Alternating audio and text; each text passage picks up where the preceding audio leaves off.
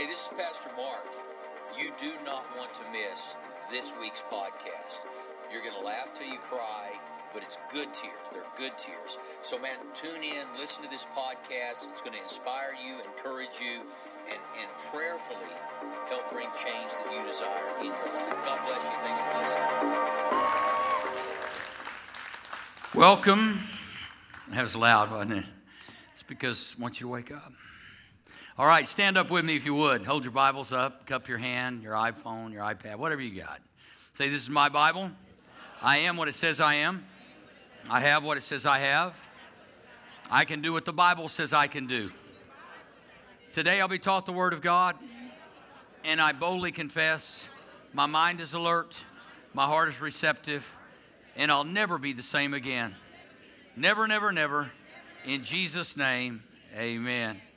Well, that's your declaration. We're believing it'll be true today.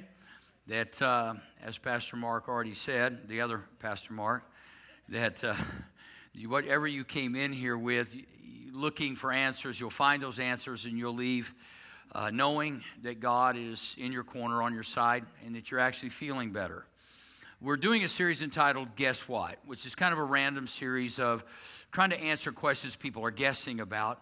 Oftentimes, people live their life, their entire life, guessing and wondering what might have been, what could be, why are we where we're at, how did we end up here at this point in our life. And we live a lot of our lives trying to figure out the past instead of looking toward your future. And there is a future hope, the Bible says, and that hope will not be cut off. And so rather than looking in the past, look in the future. What can I do differently that will set me up for God's purpose in my life? That you are fearfully and wonderfully made, the Bible says, and that all of the steps that you were going to take in your life were already prepared in advance for you. So God is preparing us for what He has prepared for us. And that if we will look and we will search and we will be diligent and tenacious, I believe we can get to whatever it is God has for us. The challenge is that most of us measure our lives by the people around us, the family that we were born into, and that we oftentimes go no further than that family for a couple of reasons. One, we can't see beyond our own family, our own lives, and secondly, oftentimes people don't go further for fear that they will somehow make their family feel bad for the success that they have possessed. And you will be criticized in life if you do anything that's notable. There will be criticism, and you have to be prepared for that. And so the real key here is asking God what He has for you. Now, many people say, well, I've never heard from God, and does God speak? There's a thing called the Bible, and there are 66 books. And if you've never heard God, if you open the pages, you'll begin to hear God. You may never hear God audibly, though I would never argue against that. I just don't know many people who have. I do know when Jesus was baptized, there was a precedent that God spoke from heaven, and it was recorded in the Bible that they heard Him. So I would not discount your experience. However, I would say this, that God is always speaking through 66 books, how to respond to life, how to respond to others, how to respond to Him. And those are all words that were God-breathed and that we need to apply our lives and our thoughts toward. So if you would, turn in your Bibles to Psalm 139, verse 13, and I'll be reading out of the Message Bible. And here's what's very, very important. The voices in your life will always contribute to the choices in your life. So you have to ask yourself the question, what voices am I listening to? Some of you heard voices your whole life that you'll never amount to anything. Nothing good ever happens to our family. And you know, we're always on the backside of things. And you hear those things and you begin to believe them. And young people, please get this. I was a youth pastor for more years than I can count. And young people are living their lives filled with questions about what they're hearing. And they're really sharp at hearing. And believe it or not, whether you think your teenagers are hearing you or not, they're hearing you. They may not be responding to you right now, but they are hearing you. So the words that you speak into their lives are critical to the future in their lives. And so we have to speak those things and water those things. And certainly there is discipline that comes with that. And there is suffering that comes with that. The Bible says that Jesus learned obedience through the things he suffered. If you and I think that we're going to get through life without suffering, we're wrong. Secondly, suffering can be as redemptive as it is punitive. And we can learn from those difficulties. And that's what's so important. God has not removed your purpose for being here. God will never alter why you were born. Now, it may not look the way you thought it might look. It may not be looking the way you might hoped it would look. But the reality is that you and I have every day a choice to make, that we choose to follow God. We choose to believe. We choose to live in faith. The Bible says whatever is not of faith is sin, and that without faith it's impossible to please God. So faith is critical to your future. And that we're all exercising faith for something, believe it or not. You say, well, I'm not. Most of you that drove here today, believe it or not, are exercising faith that when you walk out these doors that your car is going to start. And this time of year, really so.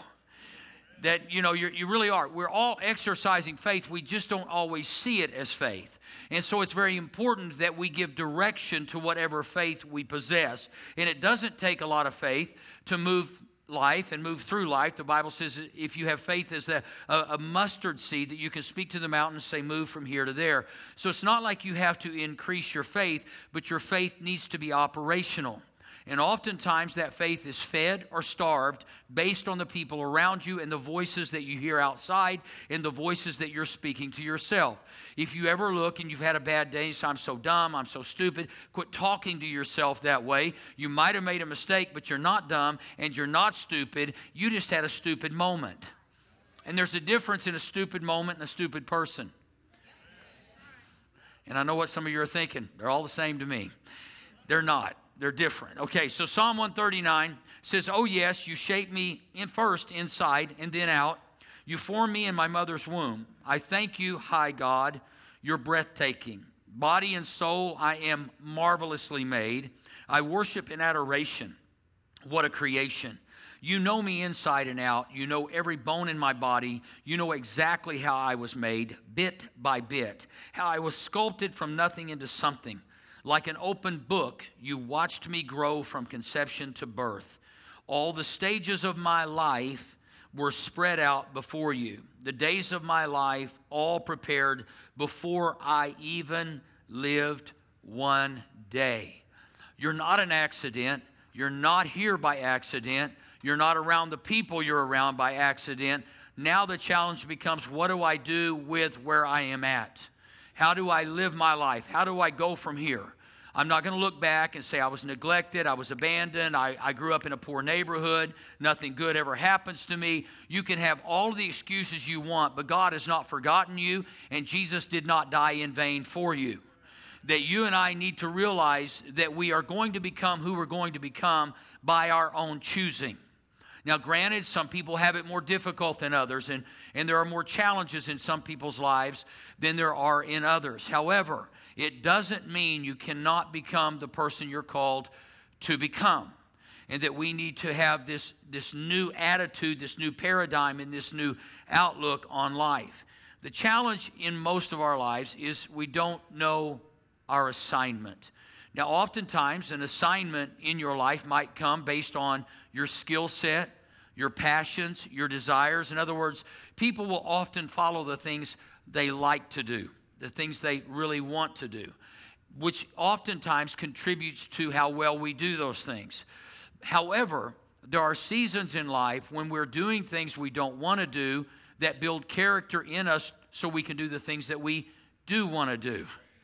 So, in the Dallas Cowboys organization, back when Tom Landry was the coach, Tom Landry was a Christian, a great man, and was once asked how he had built such a winner. They said, it has to be difficult. He said, yeah. He said, I'm trying to get the team to do what they don't want to do so they can have what they want to have. In other words, two-a-days, sweating, exhaustion, weight room, all of those things are difficult. But in order for them to get what they want, they have to do what they don't want. This is true in life. Anybody who's gone through education or 4 years of college or 7 years or your doctorate, maybe 10 to 12 years, that you're going, these were hard years, but they prepared me to do what I was assigned to do by God. You know, in a generation of people, everything's a snap of the finger. You can order things online and you can get it at your house the next day. And everything is so immediate that everybody thinks that my life ought to be great because everything in the world is at my fingertips. But the reality is life itself doesn't work that way. Your dreams, your visions, your accomplishments will not happen and get there as fast as an Amazon package. Why? Because God is preparing you for what He has prepared for you. And if you get what He's prepared for you before you're prepared, what He's prepared for you will mean nothing and you won't be able to sustain it. Life itself comes with challenges. And those challenges are not built in or created to tear you down, but to build you up. And so we must face those challenges and those assignments with great tenacity and focus. And so the very first thing I want to talk to you about is your assignment. Now, you may not like where you're at right now. You may not like your position. You may not like your job. You may not like where things are at. But let me say this to you. Wherever you are right now, for some strange reason, either by your choice or God's ordination, you are where you are. And you may not want to be here. So what are you going to do to move from where you are to where you want to be?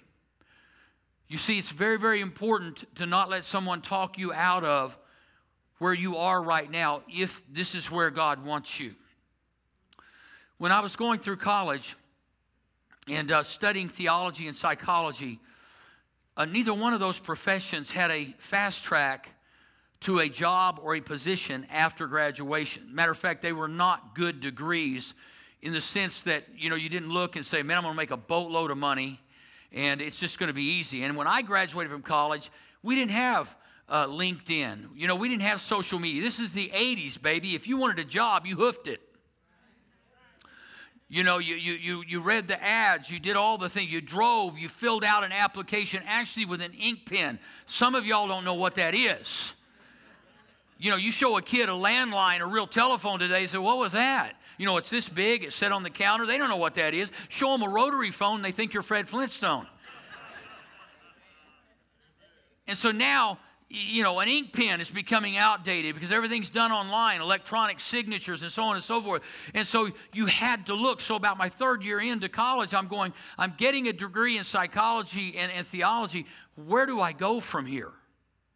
And, you know, I had dreams. I've always had dreams and ideas and visions of what I wanted. And I thought, you know, I loved college so much that I was one of those sick people that I just thought, I'm going to go ahead and go into my master's and doctorate, and then I'm going to teach or I'm going to do something like that. And so when I got into my third year, I began to volunteer at a church. I'm thinking, if I'm going to be in ministry, it's probably a good thing that I learn some things practically, not just from the classroom.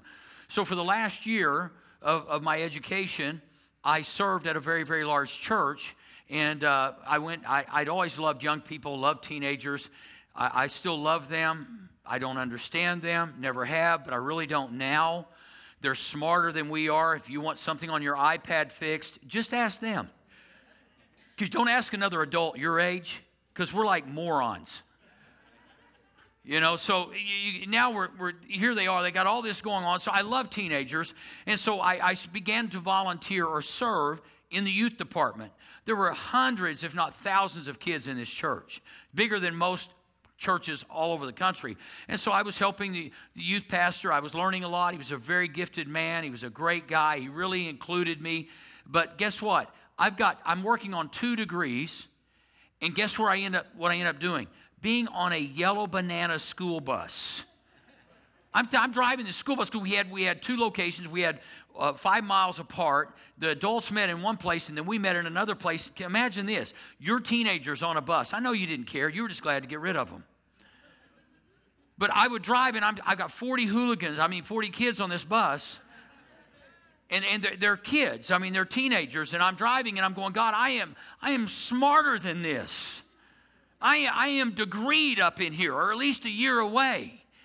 And I'm on this bus, and I'm thinking, is this my assignment? Did I do something to really make you mad, God? Why am I stuck on a yellow school bus at my age? I am an intelligent man.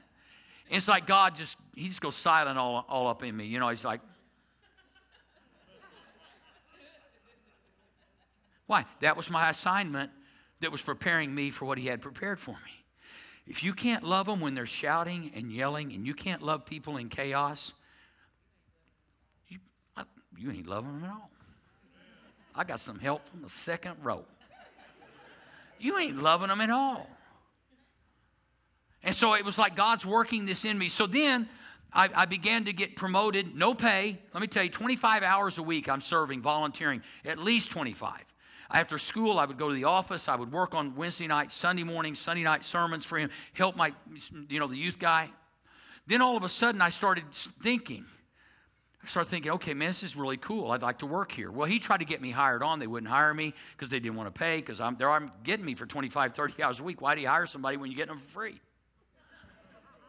I mean, it makes sense to me now that I'm a boss. If you're going to give me 25 to 30, baby, I ain't paying you nothing. And so then I thought, well, I'm going to apply to this university in Virginia Beach, Regents University. I thought I'll get my master's there. The head of the program, theology program at ORU, had transferred. He was now the head of that program, and he wanted me to come. So I got immediately accepted. So I fly to Virginia Beach. I've been accepted. I'm going over the campus. So now I've got these two incredible opportunities. I'm wondering, what do I do? Well, now I got this great church here that they started talking to me finally. When you graduate, we'd like to look at hiring you. And now all of a sudden, Regents University's accepted me, and everything's great, right? I mean, it's looking good. Then all of a sudden, this third church came into the equation. There's a little Methodist church in a small South Texas town. Now, ironically enough, and this is absolutely a true story, you can Google it, the name of the Methodist church was St. Mark's. If God doesn't have a sense of humor. And they had heard, and they said, man, they had about 175 people. I'm going from 12,000. They're wanting me to come to a church of 175 in a hot, humid, sticky, ugly, small South Texas town. And I'm thinking, God, there's no way. And I just couldn't let go.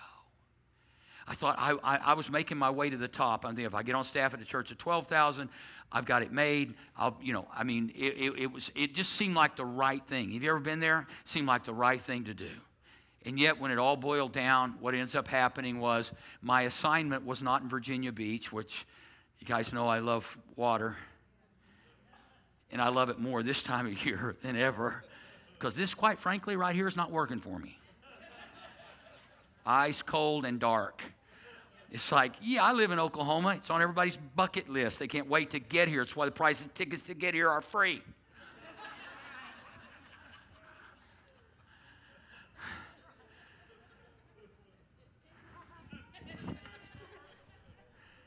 So I'm thinking, surely, God, you've called me to Virginia Beach, Virginia. There's so many people that are desperate for you here. You know how you talk to God like he's dumb? God, more people are dying and going to hell on the beach than any other place. Let me go. After all, that's where Jesus strolled. I just want to follow in his footsteps. I know he was on the beach because he was watching boats and all that stuff going on. I know that. So I'm just trying to get God on my side, in my corner. Then when I'm in Virginia Beach, they're showing me the housing and all that. I get a call from this big church, and they say, we want to hire you. So I'm thinking, okay, I've got this thing made. And all of a sudden, when I fly back home, God says, you're going to South Texas. Dude, let me tell you, I did everything I could to tell these people I was a flaming Pentecostal. I grew up in a chandelier-swinging church. I mean, I told them, I thought, surely I can get out of this assignment by being honest. And they said, we want you. I said, no, you don't. I end up going. And before I went, I read the entire book of Discipline, which is the doctrinal theses for the Methodist Church. And so I actually, when I read it, I got really inspired. I got excited. See, now all of a sudden, my assignment got prettier, because when I read what Wesley had written and all the boys there, I was like, wow, this is cool. So I thought, I'm excited, because they were a little more chandelier swinging than I thought they'd be. And I thought, maybe I can get on board with y'all. We can get some Red Bulls, and, we can light this place up. And so I go into the big meeting that they have, and with all the groups and all these people, and I said, how many of you have read this book?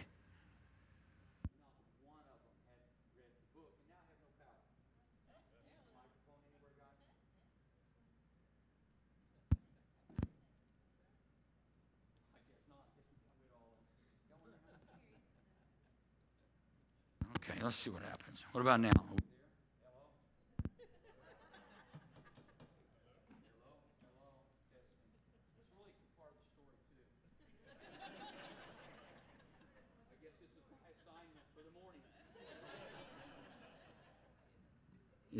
There we go.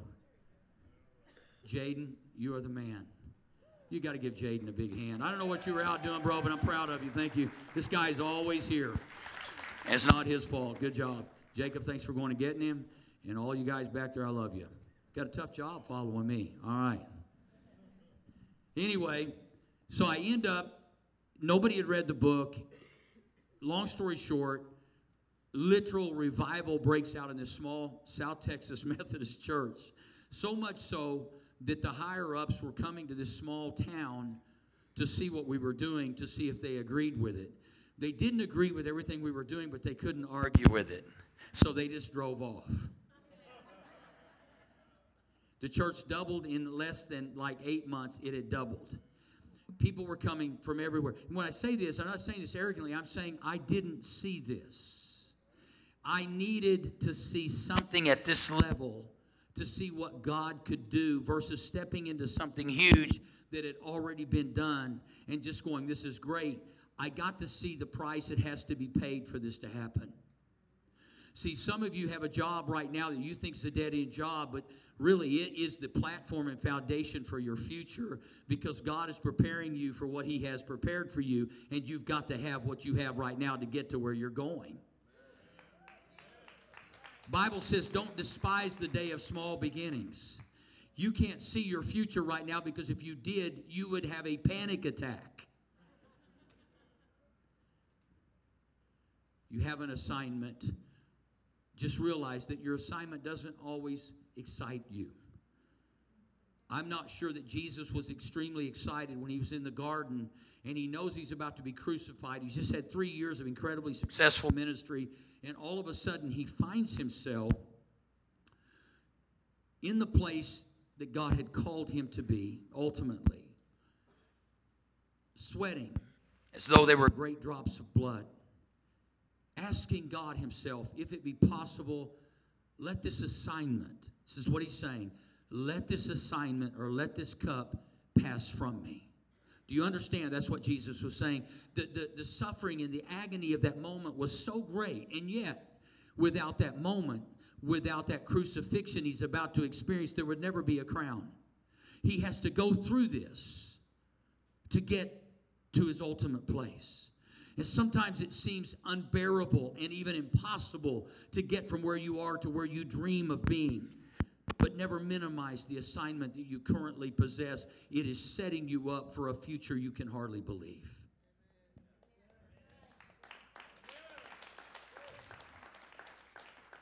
After the assignment, what becomes most important then is the alignment. The Bible says, walk with the wise. If you walk with the wise, you'll grow wise, but a companion of fools comes to ruin. The people you associate with are critical to the future that God holds for you. If you get around the wrong people saying the wrong things, and you try to change them to conform to what you have in you, it will not happen, nor will it work. What you have to realize is there is an alignment for you. It's kind of like what I would call Batman and Robin. Paul and Silas. You have to understand, throughout the Bible, there were holy alignments, Elijah and Elisha. Elijah comes to Elisha while he's plowing. Elisha can only see his family business. He's out plowing the fields, and Elijah comes and throws his mantle on him, signifying that when I die, the anointing that's on me is going to be on you. Elisha doesn't know what to do. Let me go tell my family bye. They have this long conversation, all that to say, Elisha ends up aligning himself with Elijah, this man of God, and the anointing that was on him passed to Elisha. Why? All because of alignment. You have to be around people who will not try to withhold or hold you back from your future. And right now you think you need them because you need their little tidbit of affirmation and whatever they offer you. But you've got to ask yourself the question, are they offering me hope? Are they challenging me? The Bible says iron sharpens iron as one man sharpens another. If you're around somebody who's not sharpening you and all they're doing is praising you, you will never become the person God's called you to become. Many people leave people who challenge their current state of being. Why do you think the Bible says if you spare the rod, you hate the child? A child will never grow up to be who they're called to be if all they ever hear is you're wonderful and you're beautiful. No, when you're stupid, I'm going to tell you. Because this is not going to work. We live in a society of undisciplined children, and this is why we're having the problems that we're having. I'm not saying abusive. I'm just simply saying most parents want their kids to like them more than they want them to respect them.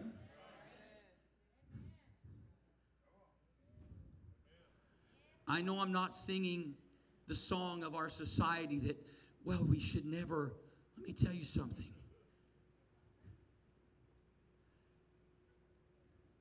Kids are crying for attention.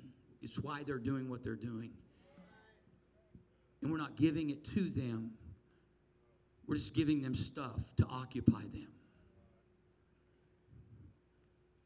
We've got to teach alignment. Align yourself with timing. There's a time for everything under the sun, Solomon said, the wisest man ever lived. There's a time for your promotion. There's a time for your blessing. There's a time for you to be all that God's called you. There's a time. You have to align yourself with that time.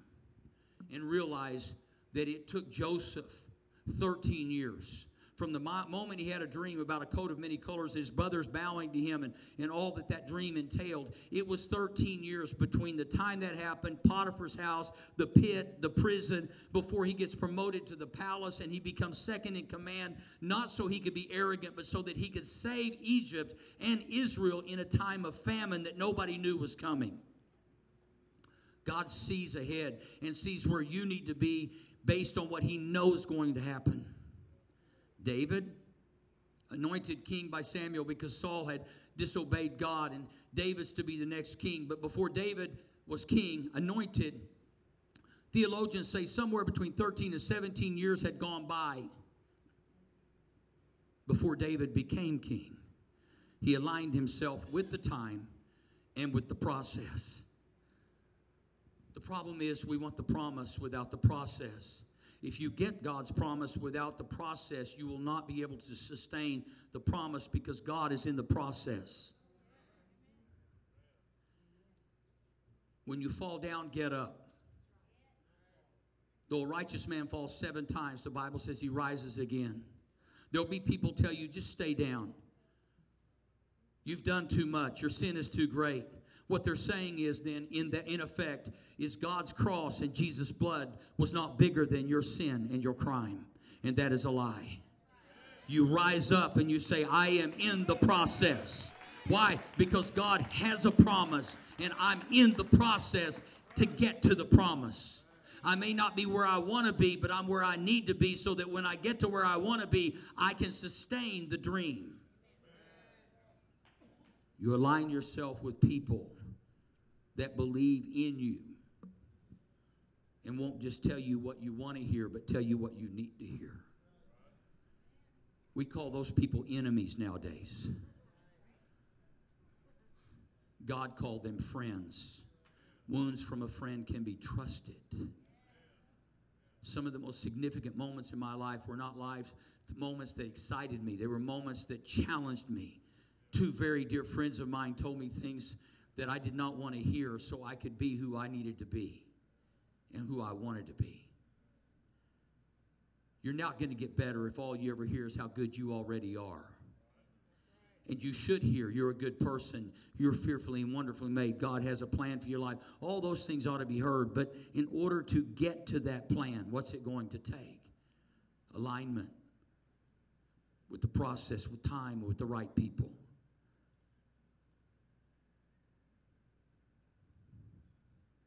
With the right culture. You see, I love the fact that in America, there's so many churches and wonderful churches with different names on the outside of the building, different denominations. I'm so thankful for all of them. I really am. And all of them actually, not because of the name on the building, but because of the people in the building are what make that church. So there are awesome Baptist churches and Lutheran churches and Nazarene churches and all kinds of wonderful churches, but the name on the outside is not what makes them who they are on the inside. It's who the people are. In Mosaic, we say we're creating a culture of love, grace, and mercy. You know, I love it when somebody says, I really loved your sermon, but what I love more is when they're out in the lobby talking and go, man, I just love the people of this church. I don't know what he preached, but y'all are great. I would prefer hearing that over a great sermon any day. Because what it says is we are a people who love each other. We have a culture of love, grace, and mercy.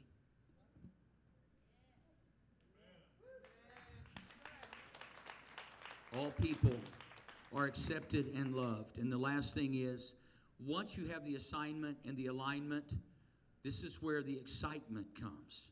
But most people make decisions based on excitement first, not assignment or alignment, because we like to do things we like to do. It's okay to be excited after the job is done. It's okay to be excited once you realize that God has refined you to a place where the things that used to bother you don't bother you. As the refining pot for silver and the furnace for gold bring forth all the impurities of the metal, so let a man be in his trial of praise, ridding himself of all that is base or insincere. For a man is judged by what he praises and of what he boasts. God refines. The assignment and alignment comes with refinement. And that you and I are being refined and we're going from glory to glory. And if you are unteachable and unwilling to listen, you will never, ever get to the place that God has prepared for you. We're never stopping. We're not going to stop growing personally, collectively. That God wants us to grow in all of these things. But we must allow Him to continually do a work in our lives. The fruit of our assignment will only be as strong as the root of our assignment. If you don't grow deeper, you will not grow taller, you will not grow stronger. And God sends us to places that we ordinarily would not want to be. I thought the last place in the world I wanted to be was St. Mark's United Methodist Church in Victoria, Texas. But it was St. Mark's United Methodist Church that laid a foundation in my soul to realize that the name on the sign didn't matter. It was the people inside. With that said, the reason we're standing here today, get this. The man I met at St. Mark's United Methodist Church is the owner of Incredible Pizza Company. Who would have thought in 1985 that I would meet a guy who would call me and say, I have a building for you in 2016. Would you like to rent it? Who would have thought all these years later that here I would be with Rick and Cheryl Barsness, who became dear friends of mine. I had all their kids in my youth ministry. They became dear friends and to this day are dear friends. When we opened this building, we said, Rick, we can't. Rick Barsness, I said, Rick, we don't have the money. We're paying $4,400 a month to rent Noah's event venue. You're asking $15,000. He said, Mark, I tell you what I'll do. I'll give you $6,000 a month for the first year. And he said, so it'll only be $9,000. And then we'll raise. And so you guys need to eat at Incredible Pizza. Tell Incredible Pizza, thank you. These are awesome people. They love God. They're giving people. And who would have known that assignment would align me with the owner of that company? Now I have excitement knowing that he and I are working together to advance the kingdom of God. They're givers. They're lovers of God. They believe in the local church. And I'm telling you, as we go out the doors today, the Angel Tree, we went to them. We met with Rick. He called. He was in town. And we said, we're doing this outreach to over 200 children who aren't going to have Christmas. Could you help us? They called us back and said, we'll tell you what we're going to do. We're going to give you gift cards, play cards, and you can put them in every one of the gifts that you give these kids. They can come to Incredible Pizza and have an experience they otherwise wouldn't have. Church is not about a group of people meeting together to celebrate all the great things happening in our lives, but to help other people know you too can have a celebration, and we're going to bring the celebration to you. We're going to be a blessing to you. That's what the church is called to do. And so as you exit today, the Angel Tree is available to you to help us help over 200 kids who are not going to have Christmas. And hopefully we have more than enough. We'll be stuffing them with Incredible Pizza stuff, and we've got food for them. We've got all kinds of gifts and stuff that we're taking. And so thank you so much for being a part. This is our assignment. And if you get with us, you're aligning yourself with a group of people who believe that the Word of God is true. Go into all the world and make disciples, and that's our goal. We thank you so much for being a part of that. Let's pray. Father, thank you so much for sending Jesus to reveal to us there is a plan that we are forgiven if we come to you. There is no salvation in any other name but that name, the name of Jesus.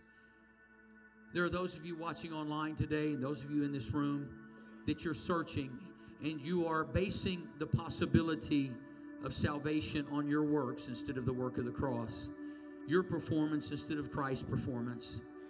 The Bible says there's no one good, not even one. That's the reason Jesus died. It's the reason God sent him to us, was realizing we cannot earn our salvation. It comes by grace through faith. We can't boast of any good works.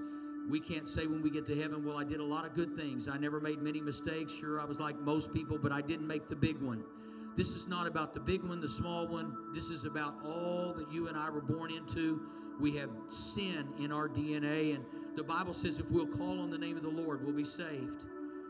That's all I want for you today, is to know that you don't have to be perfect to be forgiven. You just have to exercise faith. Would all of you online and in here pray this with me? Say, Father God, I come to you today humbly and repenting of my sin. Jesus, I call on your name, the Savior of the world, and now my Savior. I give you my life. Amen.